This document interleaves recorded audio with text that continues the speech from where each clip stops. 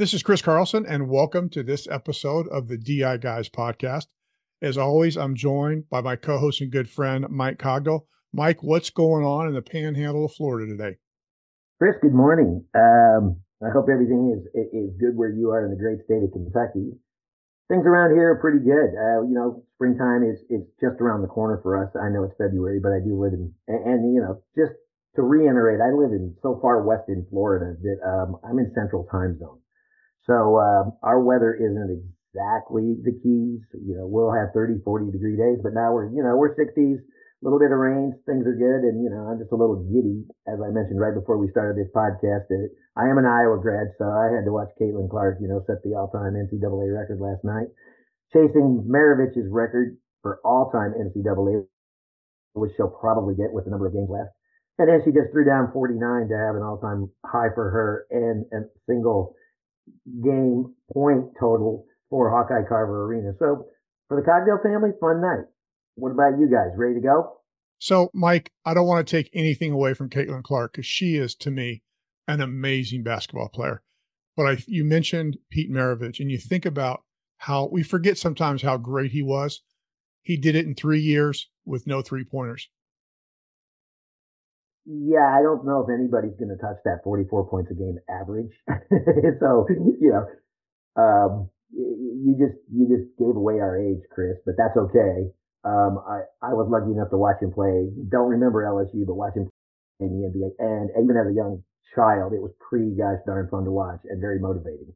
And again, I love watching Caitlin Clark. She is just an amazing basketball player and a real inspiration for every young girl out there who wants to take her game to the next level. So kudos to her. Well, Mike, we're very honored today. We have a special guest, Max Schmitz, and I am really, really excited. So first of all, Max, thanks for joining us today. Oh, absolutely. My pleasure. And thank you guys for sharing your platform with us.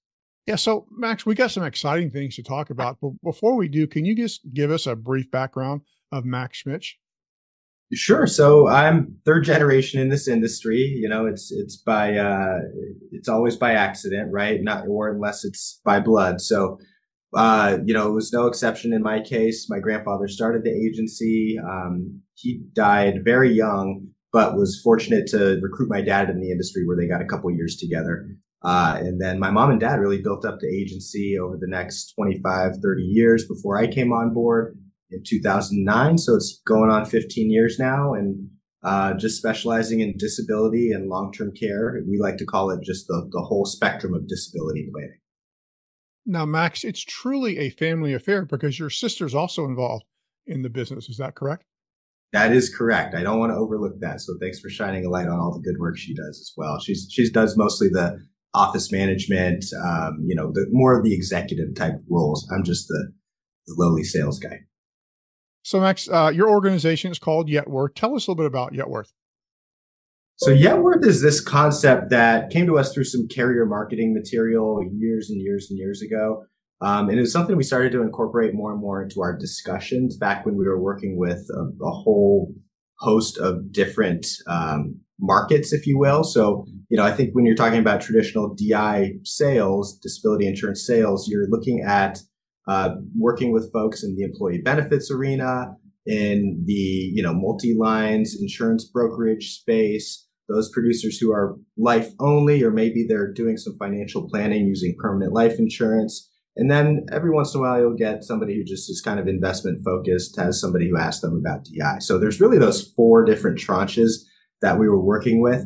And customarily, we're finding this Yetworth concept to really be resonant with those folks who are doing more of the wealth planning, whether that's, through using life insurance as the primary focus there, or the investment management side.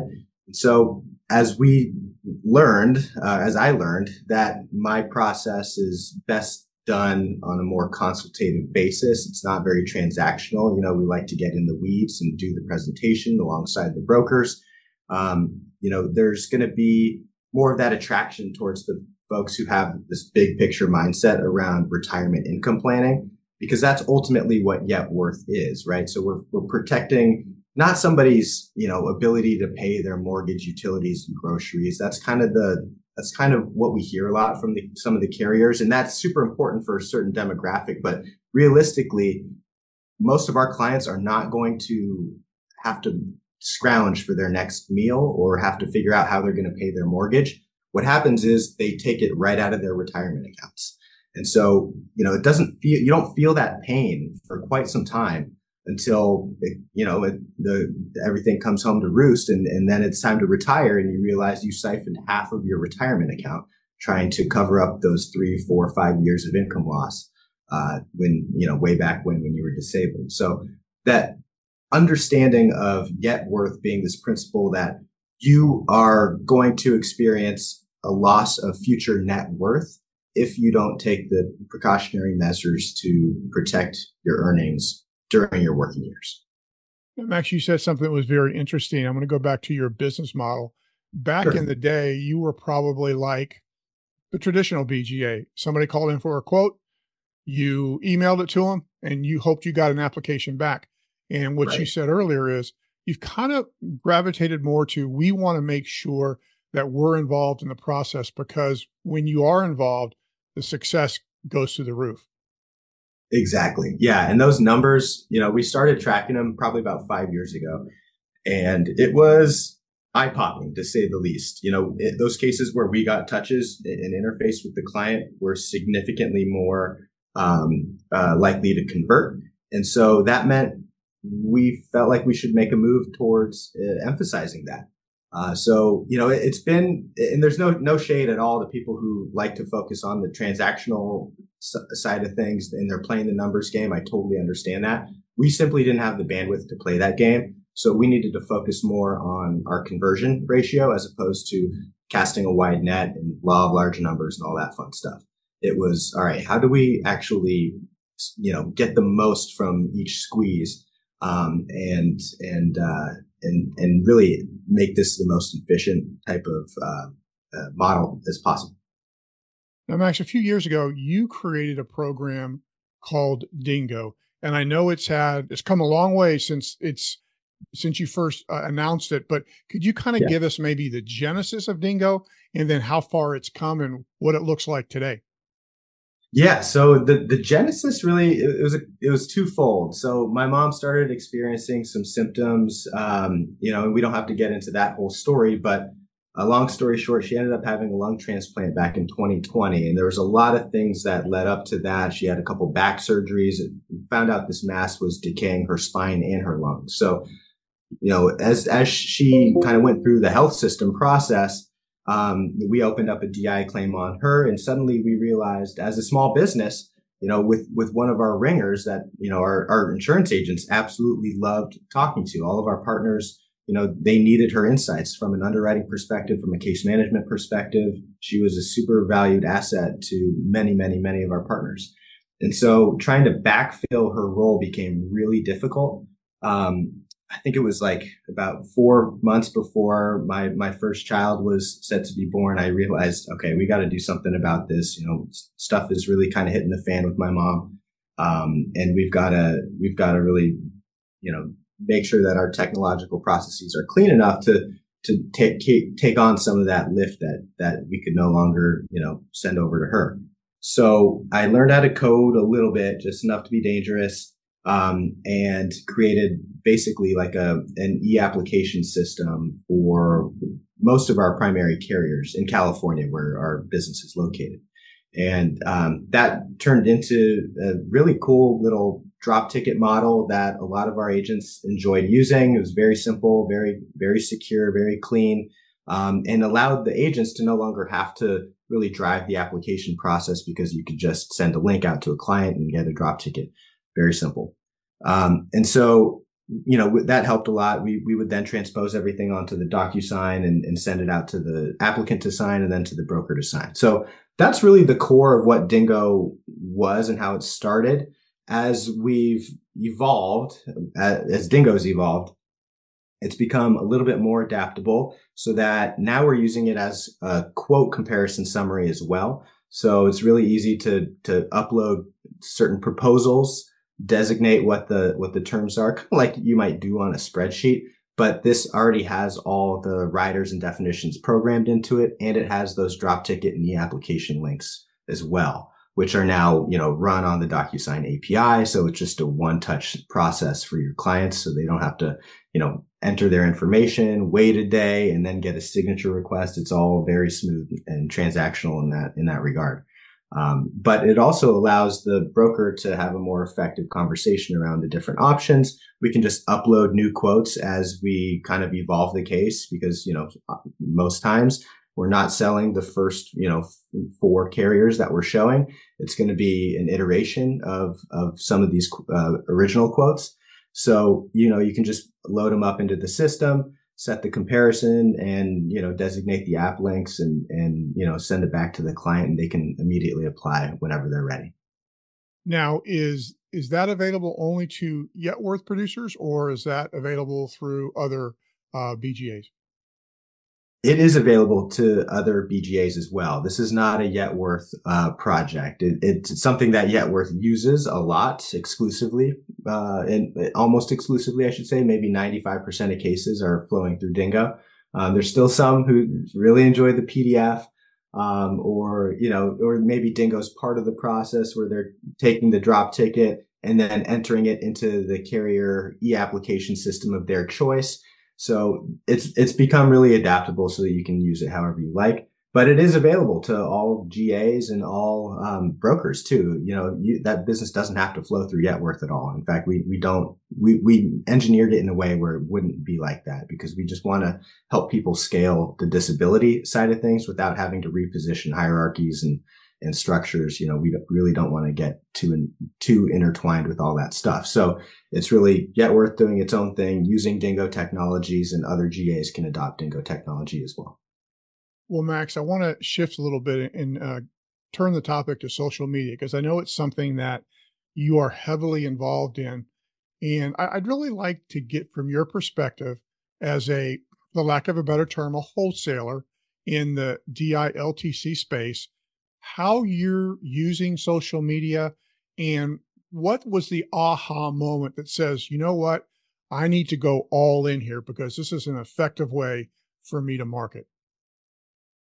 Yeah, I mean, I don't want to sugarcoat it too much because I feel like there's this tendency to say social media is the answer to all your marketing problems. It's really not, because it takes a lot of work and it does take skill too. So I feel like it bears mentioning that you've got to be able to recognize if you have, social media presence. And that doesn't mean if you don't have it, you're not allowed to play in the sandbox here. It just means it's something that you're going to have to work on, and don't pull the wool over your own eyes here and try to think that this is something that's just going to magically start flowing your pipeline.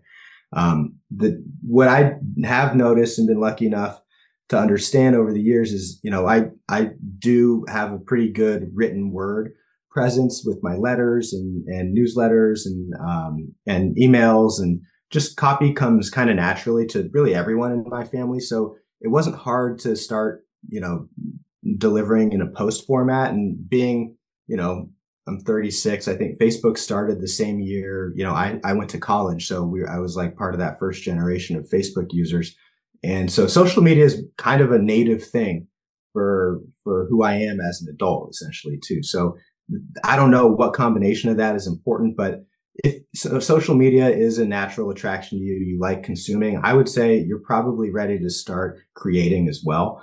And you don't have to try too hard. I mean, you just got to look to some of the people that you really enjoy consuming content from, and just mimic that and just put your own spin on things. And once you really start getting going, feel like your antenna is always up for content. And that's where it became a lot easier. It's just acknowledging like, okay, I've committed to a post a day during the work week. So 5 posts a week. This was about 50 weeks ago. And I told myself I wouldn't make a full assessment until week 52, but here we are nonetheless.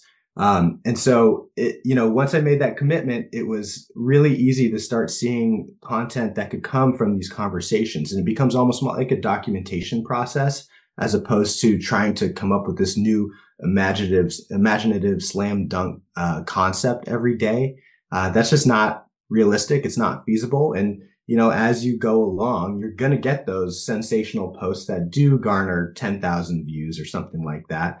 But it takes a while to get to that point. You have to build trust with your audience. And, hopefully you've got an audience already, a network of clients or or colleagues, and huge shout out to all the colleagues in the DI space who are, probably the primary drivers of my traffic, as we, are all kind of a community together in this very cottage industry. So it takes a village, and it's a grind, and it takes a lot of work to really engage people as you build content too. And you can't overlook that either, because you're not going to get any business unless you're reaching out and thanking those people for sending you like and helping, increase your engagement, increase your virality from those posts, and just making sure that you're expressing that gratitude, and that can start some interesting conversations with people. Now, Max, I know that you're very active on LinkedIn. Are you using any other platform in your social media reach out? Not yet. No, it's not something I've really been attracted to. And I think that's a big piece of it too, is just not forcing too much on social media, because that comes across pretty easily, I would say. So, Twitter's one where I've been encouraged by other people who've kind of done big things on LinkedIn. You got to get in on Twitter or TwitFin or whatever they call it, in the financial space, but it's not calling my name quite the same way LinkedIn is. So I really like what's happening on LinkedIn. I'm just going to stick around there. And then as far as Facebook and Instagram goes, as a wholesaler, it's hard. It's hard to really see what's happening there. I like LinkedIn because that's where my target audience is. There's tons of financial advisors all over the place on LinkedIn, and that's who we're working with most effectively. So it makes sense to play in that space. Well, one last question before I turn it over to Mike. What's surprised you most about the receptivity of your post from the people on LinkedIn? What surprised me most about the receptivity of my posts on LinkedIn? I don't think there's anything that surprised me too much on that front. I mean, there's been a few things that I think are pretty consistent with what I would have expected right out of the gate.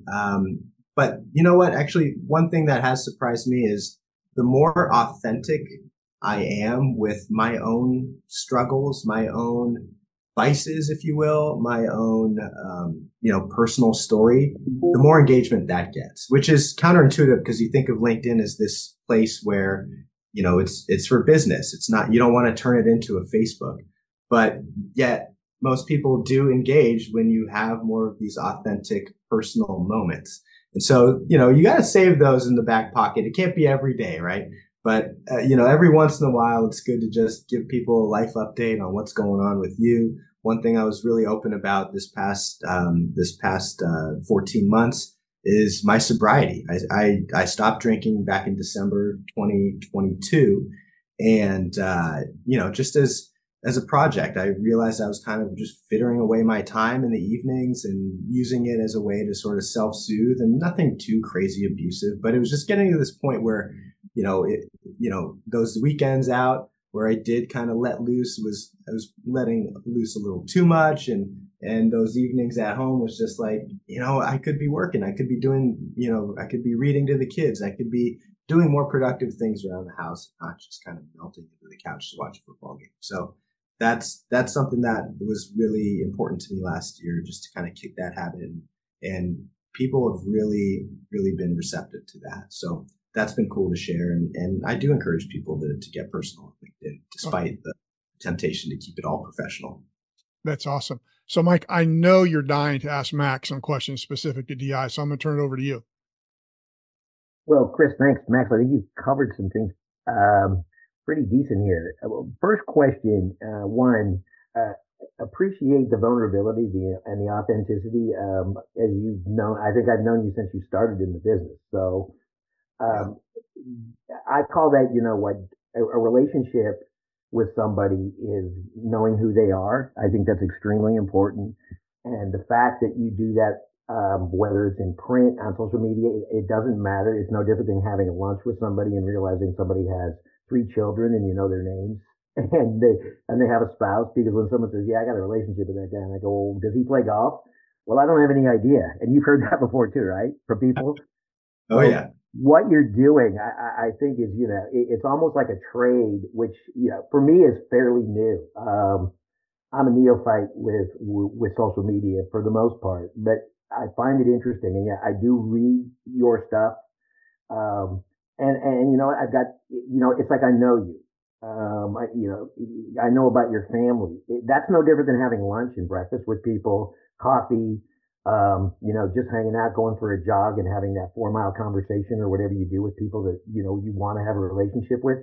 So my question is fairly easy. When you do this, how does somebody ultimately reach back out to you? In other words, how, really quickly, how, soup to nuts, how do you get a new client doing this? Do they call you on the phone, which is what my cognitive would do, as you well know? Or do they just start corresponding through social media? Do they just start sending you emails? Do they send you a text if they have your mobile? Tell me how that works. Yeah. So, I think there's really two pockets where we've developed a lot of business from this LinkedIn strategy over the last 50 weeks. The one is, to your point, like, people see this stuff. They don't always engage. I don't see too many likes from you, Cogdal. Not calling you out, but just saying it's cool to hear that you're seeing that stuff, because I think that's really the most common way people engage is they consume it, they read it, they don't necessarily give it that like or make that comment or anything, but the consistency keeps you top of mind, right? So that's where I've seen, brokers from years ago come back into the picture. They're like, hey man, I saw you post something about this, and just wanted to re-engage on that front. Like, I did a lot around California long-term care legislation this last year. Tons of employee benefit brokers reached back out. People that we've not really made an effort with over the last several years, but they're asking questions and they're sending some individual business, and we're getting a few things in motion here on the worksite front. So there's a lot of cool things happening in that space. And then as far as attracting new brokers, new advisors, that was by far my favorite, the favorite result from this project, is because once you put yourself out there in that vulnerable and authentic way so that people really understand my voice and kind of where I'm coming from, it immediately allowed me to kind of build or attract really sort of a tribe. And that sounds a little more I guess, relational, where everybody's relationing with each other, but you find your people, right? So I'm putting myself out there. People who are similar are seeing that, and there's immediately an attraction there. So we've developed two really good brokers out of this. We've submitted probably a total of about 10 cases over the last year. So, we're not starting a new empire here via LinkedIn. It's been about a year, and I've got two really solid people through this project. But, that's two, that we needed to really build and grow this year.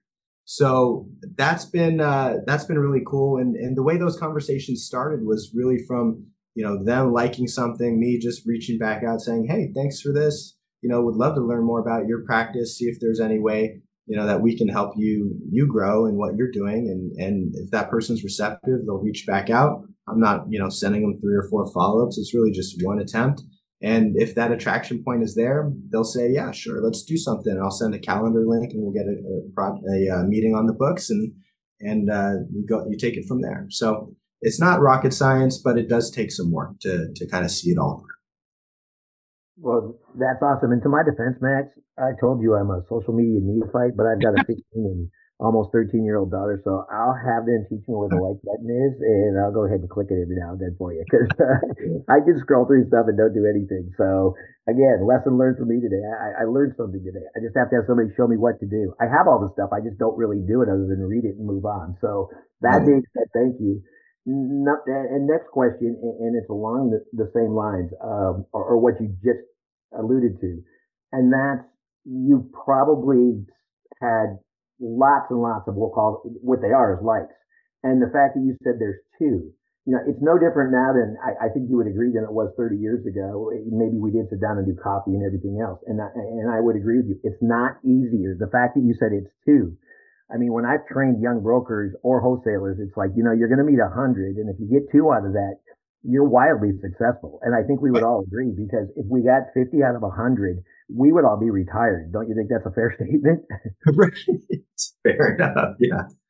So I think you're doing the right thing. And another thing that I would ask or mention is, an empire does, it grows slowly. So I think, to your credit, you're on the right track. I mean, I find this stuff very interesting. Even, I don't poo-poo it at all. It's just, it's so foreign to me that I find it interesting and a change in the world. I remember it wasn't so long ago that I said, how would Google ever make money? Well, I obviously really can't see the forest for the trees on occasion, I guess. Um, Question, you mentioned EB, employee benefit brokers, for those that maybe aren't sure what EB is. Tell me about EB brokers in general and specifically in the world of group insurance and how you figure out or try to help them say that's just part of an income protection plan, for lack of a better term. Yeah, so the EV space is one I just could never quite crack, frankly. Doing the GSI thing in that realm, I don't know what I'm doing wrong, but it was not really the space where I've ever made any significant amount of traction. So not sure I'm super qualified to answer that question, but I know the few cases that I have done, it's been kind of perhaps a different approach. I don't know how the really successful people are bringing it to the table, but where we've talked about it and where we found, any semblance of traction is when we're working with, people who are mostly in the Bay Area, right? Where it's a very kind of egalitarian mindset. You want to have this, everybody needs to have the same thing, which is hilarious because, of course the income inequality is off the rails there.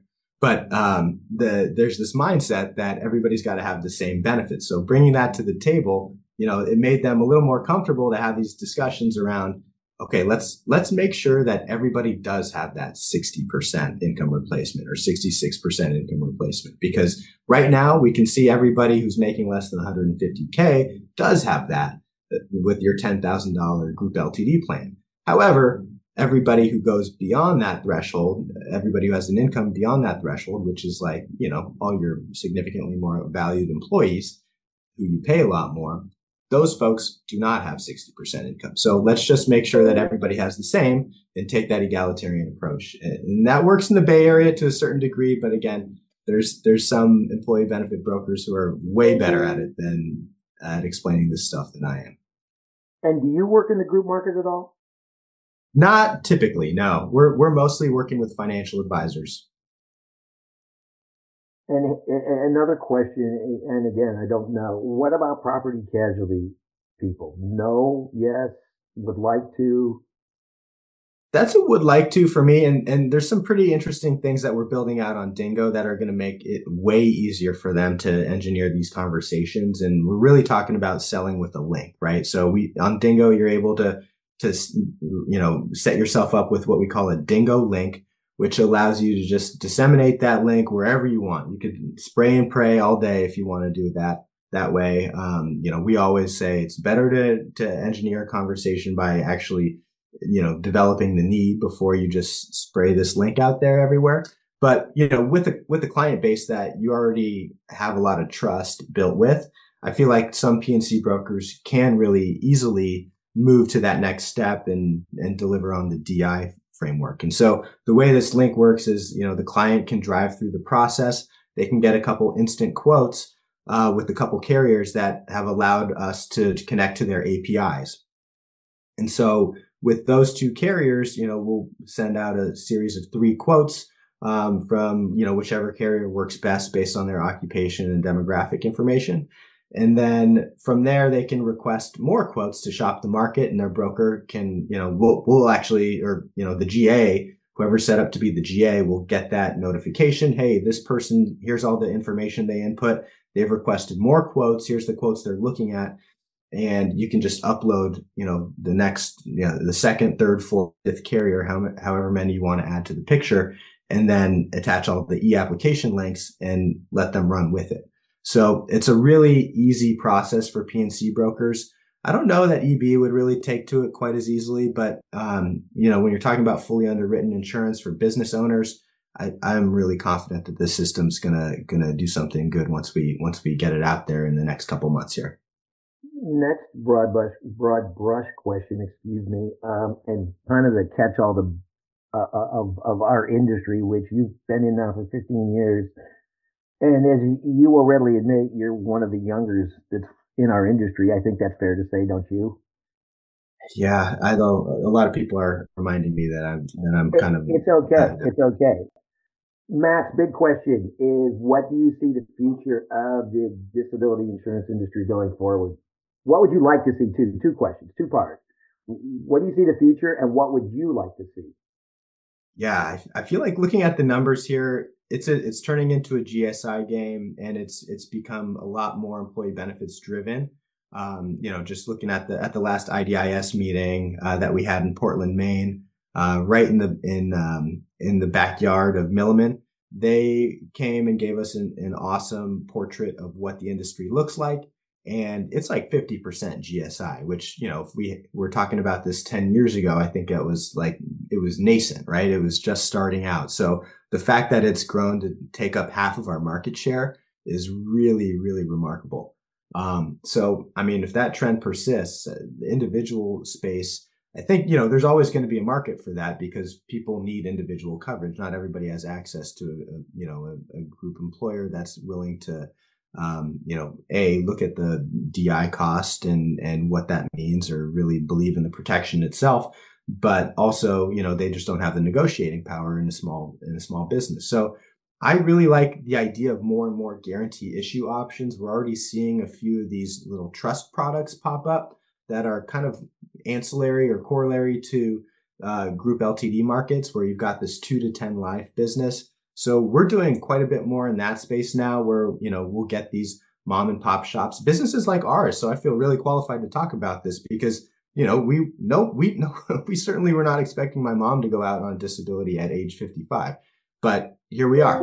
And so it was one of those scenarios where, we were super fortunate that we practiced what we preach. She had 2 disability policies and actually a chronic illness rider on her life insurance policy that paid out as well. So she was taken care of. But if we didn't have those in place, the question was going to be, holy moly, where are we going to get this money to pay my mom and dad to keep them on track for retirement?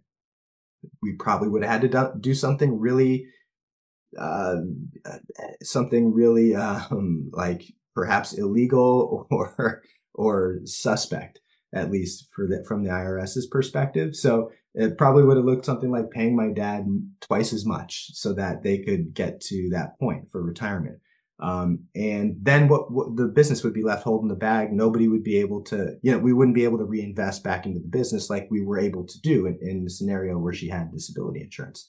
So the other thing with that is, those small businesses where you're able to get these guarantee issue benefits is you're outsourcing the decision to the insurance company instead of you having to be the bad guy to perhaps your own family member, right? So it's a scenario where we would have had to establish when we were going to cut my mom off financially. Of course, like I just said, we probably would have found some back end way to get her paid, but it would have been to the business's detriment. So the question is, like, do you ever want to, as a business owner, do you want to be in that position where you have to be the one to make the call? Somebody's going through probably the worst moment in their life right now, trying to recover from a cancer diagnosis or MS, or just get back on their feet after a serious procedure. Then you're the one who's saying, actually, you know what? We haven't seen you for a few months and now we're not going to pay you anymore. What a horrible position to put your clients in if you're not having these conversations, right?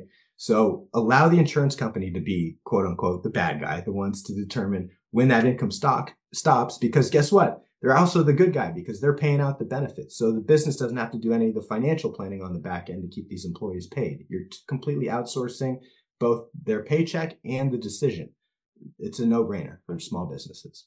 Well, for your own family, the upside for you is you didn't have to be creative by any stretch because you guys did prior planning to prevent, we all know what, poor performance. Spot on. Spot on. Yeah, exactly. We're so blessed to be in that position where everybody was insurable. She had her policies and everything paid out exactly like it was supposed to. Weird how that works. And then part B, just really quickly, what would you like to see? And it could be product wise, carrier wise, probably, more the carrier, not the distribution piece. What would Yeah. you like to see that you don't see currently or do not see currently? Oh man, I've got some crazy ideas, Mike. I That's don't know. okay. Throw me one. I don't know. That's what we like to do here. Is throw out at least one good crazy one because All right. I have Well, plenty of crazy ones. the vision, I would like to see something that's a little bit less occupation specific, so it's easier for people to kind of meet out where their benefits are going to be. And I know that means there's some winners and some losers because we're dialed in right now from an occupation class standpoint. We've got like 10 different occupation classes if you look at both medical and non-medical, and A to 6A on the non-med side.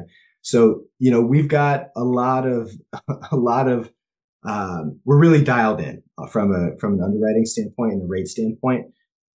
Two or three occupation classes, that simplification of the industry would be so much easier for people to start engineering these conversations. I feel like it would be easier to develop tools for more access so that people could just go and seek out their own benefits as long as there's more and more of an industry talking about this. I feel like right now that we're such gatekeepers, right? In this very cottage industry, not a lot of people specialize in this stuff.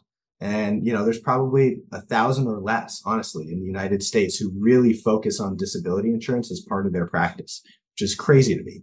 So I feel like you've got to create some more access in the marketplace. That's one way to open up the doors, in my opinion. And then we can get really esoteric and start talking about blockchain and stuff, which hasn't really been that much of a topic of conversation in years where we've seen more AI take on some resurgence here from a tech standpoint.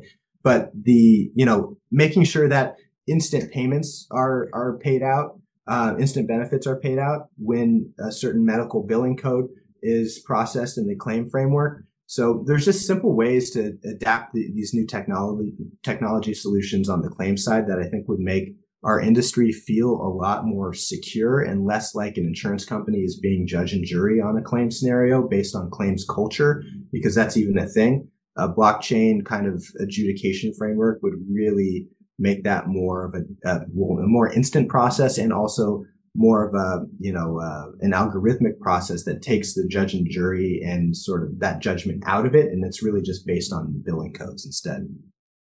Max, I couldn't agree with you more. And hopefully, I've been doing this for a while as well. Hopefully we'll see it someday. At least I hope that you get to see it because I think it's time to, you don't have to shake it up completely. And I think you would agree, but you know what, if you could start to make some subtle changes, as you well know, you're selling almost the same exact product that probably your grandfather was selling. At least your father and mother were, because I've known them for a very long time. And I couldn't agree with you more. I think that, somebody needs to put the creative hat on and start to think about other ways of doing this. It's actuarially can be just as safe, but not so scary and complicated. Totally. And Chris, with that, I'm going to run that back to you. And Max, I can't thank you enough for taking the time with me this morning. It's awesome. My So, pleasure. Max, I got a closing question for you. You mentioned it earlier. So, what's the reluctance of carriers to share APIs with people like yourself who are trying to spread the gospel, if you will, with a program like Dingo? That's a good question I've asked myself a million times over. I feel like it's hard to get a direct response from the carriers on this, but where we've been met with the most pushback is when is in view of this concern that they're just getting spreadsheet. And, of course, the rebuttal there is, well, you are getting spreadsheeted regardless. So maybe that's not such a genuine concern, but they do try to hamper that where they can if they're not being represented fairly.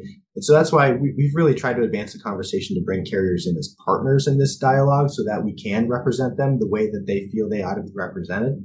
But that's their concern, I think, is just understanding that perhaps a technology is going to find the sweet spots where maybe they either are going to get oversaturated in a certain market, or they're just not going to be represented quite the same way with all of their beautiful enhancements that just they have. I feel like there's more of a story that they want to tell, and an API connected to a quote aggregation system doesn't quite it doesn't hold up that narrative that they're trying to get across quite the same. Yeah, the unfortunate thing is their story is not getting told, so they're kind of shooting Amen. themselves in the foot. Amen. Yeah. Yep. You're absolutely right. Max, this was a great episode. I really appreciate you sharing things about your organization and your thoughts about where the industry is and where it's going. So I think I can speak for Mike is, thanks for your time, and we really appreciate all your contributions to the industry.